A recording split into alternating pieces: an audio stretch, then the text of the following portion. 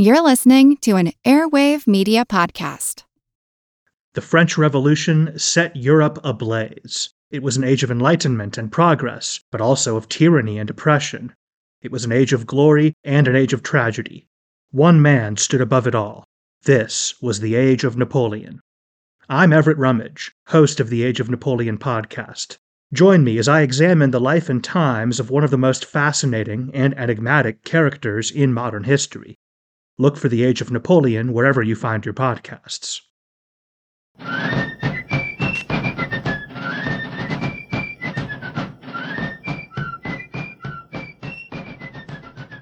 Hello, and thank you for joining the American Revolution. Today, episode 149, Lafayette Comes to America. In late July 1777, the Continental Congress was worried about the Northern British Army that had just captured Fort Ticonderoga and was marching southward toward New York City. The main Continental Army was still waiting for the larger British Army in New York City to make its move, most likely against Philadelphia. At this same time, a 19-year-old boy arrived in Philadelphia speaking almost no English. He asked Congress to commission him as a major general in the Continental Army. I mentioned a few weeks ago that the Marquis de Lafayette had received a commission at the end of July. But how this came to pass deserves a little more background. Lafayette is probably one of the most recognized names from the Revolution. How a teenager not only gained such a high military command and became one of the most famous Americans of the era needs some explanation. Lafayette obtained his position in French society in the traditional way. He was born into an important family with great wealth and power. His family had served the king since at least the 12th century. One of his ancestors had been a Marshal of France during the 100 Years' War and had served under Joan of Arc. His father served as a colonel, had been killed in 1759 at the Battle of Minden, when his son was less than a year old. Fun fact, the British general in charge of the artillery that killed his father was General William Phillips, who was now marching south in New York with General Burgoyne. In 1781, Phillips would die in Virginia while being bombarded by artillery under the command of General Lafayette. Lafayette's mother was from an even wealthier noble family and had come with a dowry, including extensive land holdings in Brittany. When her husband died in battle, the family title and fortune fell to their only child. The boy was raised with the best private education that French nobility could provide. He was also raised with stories of French military glory. In 1770, his great-grandfather, uncle, and mother all died, leaving Lafayette with an even greater fortune. His estate produced the inflation-adjusted equivalent of well over $1 million per year to support him. The young millionaire was still only 12 years old. His great-grandfather, before his death, had arranged for Lafayette to receive a lieutenant's commission in the Black Musketeers, the unit responsible for the king's security. He had also arranged for Lafayette to marry into another noble family with a direct blood relationship to King Louis. The marriage did not take place until 1774, when the couple were a little older. By the time of the marriage, Lafayette was 16, and his bride, Adrienne, was 14. Adrienne's father, the Duc d'Ayen, was not only a wealthy noble, but was also a general in the French army. As a wedding gift, the father-in-law promised Lafayette command of one of his cavalry companies when the boy turned 18. Lafayette lived with his wife's family and became close to the royal family, particularly Queen Marie Antoinette. Although he had been raised in wealth and luxury, Lafayette was not comfortable with court life. He wanted to fulfill his dreams of becoming a military officer. The thought of him fighting for the colonies came from a very unlikely source. In 1775, King George III's younger brother, the Duke of Gloucester, had visited France. The Duke and his wife attended a dinner hosted by the Comte de Broglie. who was at the time Lafayette's commander. Captain Lafayette attended the dinner, where the Duke criticized his brother's handling of the American colonies and numerous other things. The two brothers had been at odds for years, the king having disapproved of the Duke's marriage years earlier. At the time of the dinner, word had only recently reached Europe about the battles of Lexington and Concord. Both the Duke and the Comte de Broglie were also Masons and spent much of the evening talking about Masonic notions of equality and the rights of man. Lafayette listened attentively and said later that it was that night that he decided to fight for the American cause. In June 1776, as part of a general military restructuring to save money, Lafayette was moved to the reserves, meaning he had no military duties. His career in the French army was going nowhere. This only increased his desire to go to fight for America. Because of his age, he could not leave without the permission of his father-in-law, who refused to let him go.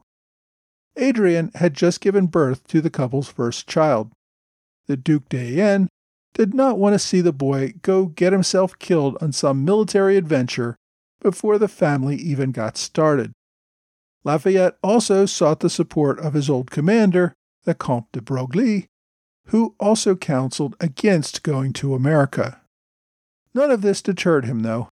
Lafayette received an audience with Silas Deane and somehow convinced him to grant a commission as Major General in the Continental Army. Now, at this time, Lafayette was only 19 years old and held a commission as only a captain in the French Army Reserves. That commission was only the result of his family's wealth and social status, not any actual military experience. Even so, Lafayette convinced Deane to grant him a commission. Part of it was his willingness to serve with no pay. Lafayette also convinced Deane that his service would increase French public support for the American cause. Lafayette would encourage the French government to become more involved in the cause of liberty. Deane granted General de Kalb a commission as Major General as well. By the end of 1776, news of the British capture of New York had reached France. Officials feared that the rebellion might be crushed and that sending French officers to their aid might only start a war with Britain. Besides, Lafayette's wife was now pregnant with their second child. His father-in-law still had no interest in letting Lafayette abandon his new family. Instead, the Duc d'Enghien convinced Lafayette to go to London and visit the Duke's brother, who was at the time the French ambassador to Britain. Lafayette complied, gaining an introduction to British society. On his 3-week trip, he met with General Henry Clinton, Lord George Germain, and even had an introduction to King George III. None of this changed his mind, though. When he returned to France, he did not go home. Instead, he planned to use the ship he had purchased to sail to America with General de Kalb and a number of other French officers ready to join the Continentals. At Bordeaux, the men boarded the ship, which he renamed the Victory. In signing papers with French immigration officials, he used his name, Gilbert du Mortier, thinking the use of his better-known title, Marquis de Lafayette, would set off alarms. He did send a note to his wife, letting her know what he was doing. Then, rather sailing directly to America, the ship first docked at a port in Spain. By this time, Lafayette's wife had received his note and alerted her father. The Duc d'Enghien went straight to the king, who issued orders that all French officers, especially Lafayette, should not go to America and should return to France if they had already left. Lafayette received word of these orders while in Spain and returned to Bordeaux. Lafayette wanted to go to Paris, but was instructed to go to Marseille, where his in-laws were staying at the moment. Lafayette originally planned to obey until he got a message from his old commander, the Comte de Broglie. De Broglie thought he might convince the Continental Congress to give himself full command of the Continental Army. Remember, I discussed this back in episode 115, that the French actually thought that the Americans, without any trained military officers, might be willing to hand over the entire command of the Continental Army to the French. The American colonies would come under France's control and would possibly end up becoming French colonies in the end. The Comte de Broglie wanted de Kalb, who was on Lafayette's ship, to go to America and see if this was a possibility. De Kalb had instructions to negotiate such an agreement with the Continental Congress. Lafayette was not part of these negotiations. He was just the rich kid who was providing the ship to take them to America. In fact, it was de Broglie's aide, de Kalb, who had introduced Lafayette to Dean and helped him to get his commission, obtaining that Major General's commission for de Kalb at the same time. Also joining the ship as a passenger was the Viscount de Moray, who had also been promised a commission as a Major General in the Continental Army. Broglie sent an aide to Bordeaux to tell Lafayette that the government actually did want him to go to America, but had to forbid it publicly in order to avoid war with Britain. It's not entirely clear that this was true. In fact, there were many within the government who held differing views on how France should get involved, and no one was really certain about the true feelings of the king or Foreign Minister Vergennes. With de Broglie's assurance, though, Lafayette pretended to depart for Marseille and then set sail for America on April 20th, 1777. During the voyage, Lafayette got to know the other officers planning to fight in America. He soon realized that not all of them had particularly ideological motives. De Moray, in particular, seemed relatively hostile to the idea of a republic that would be independent of Europe. In one diatribe to his fellow passengers, de Moray summed up his view of the Americans. Fanaticism, insatiable greed, and poverty. These are unfortunately the three causes that incessantly drive to these shores masses of immigrants who come to slay the natives and destroy in a wasteful spirit forests as old as the world itself. They drench a still virgin soil with the blood of the aborigines and fertilize it with thousands of corpses scattered over fields seized by force. In this picture, which is only too true, do you see fewer horrors than could be shown in the continent which we are leaving. Now, French ships ordinarily did not sail straight to America. Doing so risked seizure by the British Navy. Instead, they would travel to a French colony in the West Indies and then make a quick dash to the continent from there. Lafayette, however, was having none of that. He wanted to sail directly to America. He was in a hurry to arrive, and besides, stopping at a French colony would give only another opportunity for government officials to stop them and send them home. Their ship had no significant cannons as defense. If they had been stopped, they would have no chance of defending themselves. The gamble, however, paid off, as the ship made its way across the Atlantic without incident. After 2 months, the party landed in South Carolina in mid-June 1777. The crew first encountered a group of slaves working to collect oysters along the shore. These men guided them to the nearest plantation, owned by Major Benjamin Huger. There, the landing party was met with barking dogs and guns pointed at them. Huger thought they were a British landing party. Once they convinced him of who they were, he invited them into his home and welcomed them. After obtaining local pilots, the ship made its way to Charleston. Lafayette, de Kalb, and a few other officers opted to travel overland, some on horseback and some walking. The group reached Charleston on June 17th. When the group first arrived in town after their march, they probably looked rather scruffy. Many other French would-be officers had passed through Charleston. Many of these men had been failures without any real military abilities, looking for opportunities in America.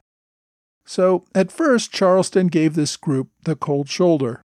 But after their ship arrived the following day, they realized that these were men of substance who could be a real help to the cause. The group then enjoyed 8 days of feasts and celebrations with the town's elite. At this point, Lafayette donated most of the supplies that he had brought with him aboard his ship to the South Carolina militia. The French officers met with John Rutledge, then president of South Carolina. They also inspected the defenses with General William Moultrie. Both men, like Lafayette, were also Freemasons, which helped to create an instant bond between the men.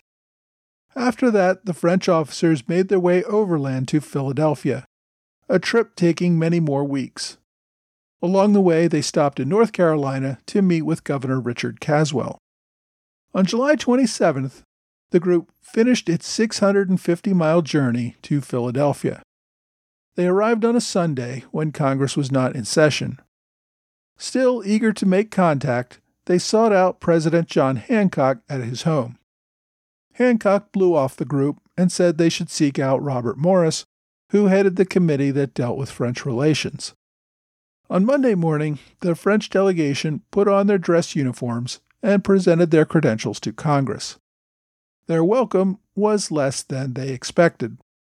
The 3 would-be major generals were, in Lafayette's words, treated like dogs. They were left standing out in the street in front of Independence Hall for some time. Eventually, 2 delegates, Robert Morris and James Lovell, who spoke French, came to speak with them outside. Morris informed them that Dean had exceeded his authority in offering them commissions as major generals. Congress was interested in getting a few officers with engineering experience, but that was it.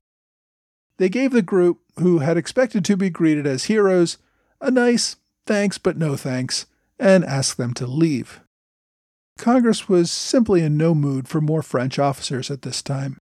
The 2 French officers that had already received commissions as generals in the Continental Army, de Boer and de Fermoy, had both proven disasters. You may recall General Fermoy had run away from the enemy at first sight near Trenton, leaving his regiment on its own, and had just recently set fire to his cabin at Mount Independence, thus revealing the secret retreat from Fort Ticonderoga. A few months before Lafayette had arrived in Philadelphia, Charles Tronçon du Coudray had come with another commission from Dean promising to make him a major general as well. Coudray had proven arrogant and demanding, insisting that he be made commander of artillery along with an expensive salary. American generals, who by this time had combat experience and were leading their armies, were offended by the idea that a bunch of Frenchmen could just come in and be given a command over them. Several American generals, including Knox, Sullivan, and Greene, threatened to resign if this happened. In late July, Congress was still in negotiations with Du Coudray over what position he would get. They were not interested in his leadership, but they also did not want to offend France by telling him to pound sand. It was in the middle of all this that these 3 additional would-be major generals showed up on Congress's doorstep, demanding their promised commissions as well. So this background explains the cold shoulder that Lafayette and his companions received. Congress was in no mood to have its army led by a bunch of French adventurers. Lafayette, though, was not ready to take no for an answer. He met with several delegates, including Robert Morris, who was focused on building the alliance with France. Lafayette convinced him of his ardor for the cause, but he also made clear that he would serve as a volunteer without pay. Not only that, he would pay the salaries of the French officers who served as his aides. It also helped that Benjamin Franklin had sent a letter to Congress that, given Lafayette's position and his family's importance in France, this commission was important to America's relationship with France. So, on July 31st, 3 days after his arrival, Congress changed its tune and agreed to assign the new volunteer major general to Washington's staff. A few days later, General Washington came to town to brief Congress on the British Army then approaching Philadelphia. Washington and Lafayette met at a dinner and hit it off immediately. The commander invited the new general to inspect the city defenses that evening, which thrilled Lafayette. The two men walked and talked that evening. One could almost hear them say, "I think this is the beginning of a beautiful friendship." For the other would-be generals, though, the beginning was not quite so smooth. A few weeks after Lafayette's appointment, Congress gave Ducoudray a commission as Inspector General, which gave him his generalship but left him outside the immediate command structure. In doing so, Congress merely put off what was going to be a major confrontation for control of the Army's artillery. Ducoudray conveniently ended this potential confrontation a month later when his horse fell into a river and he drowned. General DeKalb was offended not only by his rejection, but also by the fact that Congress honored Lafayette's commission, despite the fact that Lafayette was a far lower-ranking officer and less experienced. DeKalb advised Lafayette to take the commission, even though the young man offered to resign out of protest for Congress denying a commission to DeKalb. After his rejection, DeKalb simply asked that Congress pay for his return trip to France. Over the next couple of months, Congress kept DeKalb cooling his heels. During that time, DeKalb actually proved that he was not quite so arrogant and argumentative as Ducoudray. Several members began to warm up to the idea of granting him a commission. In mid-September, about the time Ducoudray drowned and the British were moving in on Philadelphia, Congress offered a commission as a major general to DeKalb. In conditioning his acceptance, DeKalb requested that he be given retroactive seniority ahead of Lafayette, that his aide also receive appointment as major, and that his wife would receive a pension if he died during the war. Congress accepted his terms after some discussion, and by October, DeKalb joined Washington's army in the field shortly before they retreated to Valley Forge. The Viscount de Moray never received his promised commission. He returned to France, embittered by his experience, and had nothing good to say about the Continental Congress or America generally. Next week, General Howe begins his campaign to take Philadelphia.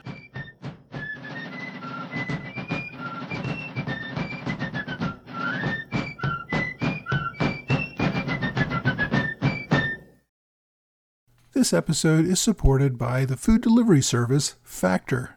It's spring now, and we all want to spend more time outdoors, enjoying life, not the kitchen. Factor ensures you have fresh, never frozen, chef-crafted, dietitian-approved meals that you can prepare in just 2 minutes. Each week you get a menu of 35 meal options, as well as 60 add-ons, including breakfasts, on-the-go lunches, snacks, and beverages. You can customize your orders to get as much or as little as you want each week, and can pause or make changes to your orders at any time. Factor is less expensive than takeout, and every meal is dietitian approved to be nutritious and delicious. It's the perfect solution if you're looking for fast, upscale options done easily. Now, they even have a special deal for fans of the American Revolution podcast. Head to factormeals.com/ARP50 and use that code ARP50 to get 50% off your first box plus 20% off your next box. That's code ARP50 at factormeals.com/ARP50 to get 50% off your first box plus 20% off your next box while your subscription is active. Hey, thanks for joining the American Revolution Podcast After Show. Special thanks to Trey Nance, who supports the podcast at the Hamilton Club level, as well as Tyson France, who runs Liberty & Co. and supports the show at the Robert Morris Circle level. If any of you visit the Liberty & Co. website, which is at libertyand.co, use the code AMREV, AMREV, to get 20% off any purchases of the many Revolutionary War and Founding Era items available there. I appreciate all my supporters on Patreon who have stuck with me through these difficult times. Again, for those who have had to drop out, I totally understand, and please continue to enjoy the show. This week, I talked about how the Marquis de Lafayette got his start in America. Lafayette would go on to prove himself several more times on the battlefield, but his real impact on America was to help with the effort to involve France with the American cause. As we'll see in future episodes, he actually returns to France for several years during the war in order to lobby for more assistance to the American cause, coming back, though, in time for the victory at Yorktown.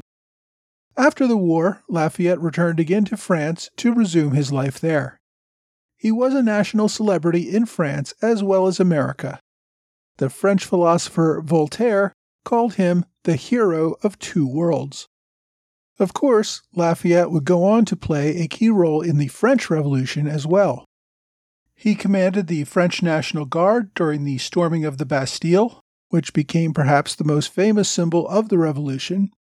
He's also credited with designing the tricolor flag that France uses to this day. Lafayette, though, never became a radical. His relatively moderate positions created problems for him on both the right and the left during the French Revolution. He spent several years in prison. Lafayette's wife, Adrienne, was also imprisoned, along with her sister, mother, and grandmother. The sister, mother, and grandmother all went to the guillotine during the Reign of Terror. Lafayette and his wife were only spared due to the diplomatic efforts of U.S. officials in France at the time. Even after his death, Lafayette has become the personification of Franco-American relations. When the American army first reached France in 1917 to fight for the liberation of France in World War I, they famously announced, "Lafayette, we are here." That meant that the U.S. was finally repaying its debt to France for assistance in liberating America. Lafayette, of course, has numerous honors within America, including the square in front of the White House being named in his honor. He's also had both U.S. and French naval ships named after him. In addition, he has dozens of U.S. cities and counties named in his honor. As recently as 2002, Lafayette's memory came into service once again. Franco-American relations hit a low after 9/11 and France's refusal to support the Bush administration's Iraq War. That year, Congress named Lafayette an honorary citizen of the U.S., only the sixth person ever to receive that honor. It helped to remind Americans that, whatever the momentary political disagreements, France and the United States had a long and enduring relationship that went back centuries. With all that in mind, I want to get to this week's book recommendation. There are quite a few really good biographies about Lafayette. The one I went with this week is called The Marquis, Lafayette Reconsidered by Laura Arricchio. This is a relatively recent biography, first published in 2014. It's thorough and well-written, covering the Marquis's entire life in about 400 pages. The book won the 2015 American Library in Paris Book Award. The author, Dr. Arricchio, holds a Ph.D. in 18th century French history. This, though, appears to be her only full-length book. She's currently the Dean of Fordham College at Lincoln Center. So, if you want to read a good Lafayette biography, The Marquis Lafayette Reconsidered is a good place to go. For my online recommendation this week, I went with another famous Lafayette biography, which is available as a free ebook on archive.org. It's called The Life of General Lafayette, published in 1847. The author is probably someone you may have also heard of, John Quincy Adams. The book is actually a reprint of an oration that John Quincy Adams gave to a joint session of Congress in 1834. The book also includes a short bio on Tadeusz Kosciuszko, the Polish officer who served in the American Revolution as well. At the time that Adams made the oration, he was serving in the House and had already completed his one term as president. This oration came on the occasion of Lafayette's death in 1834. You can search for The Life of General Lafayette on archive.org to find it. Or, as always, there is a direct link to the ebook on my website at amrevpodcast.com. Well, that's all for this week. I hope you will join me again next week for another American Revolution podcast.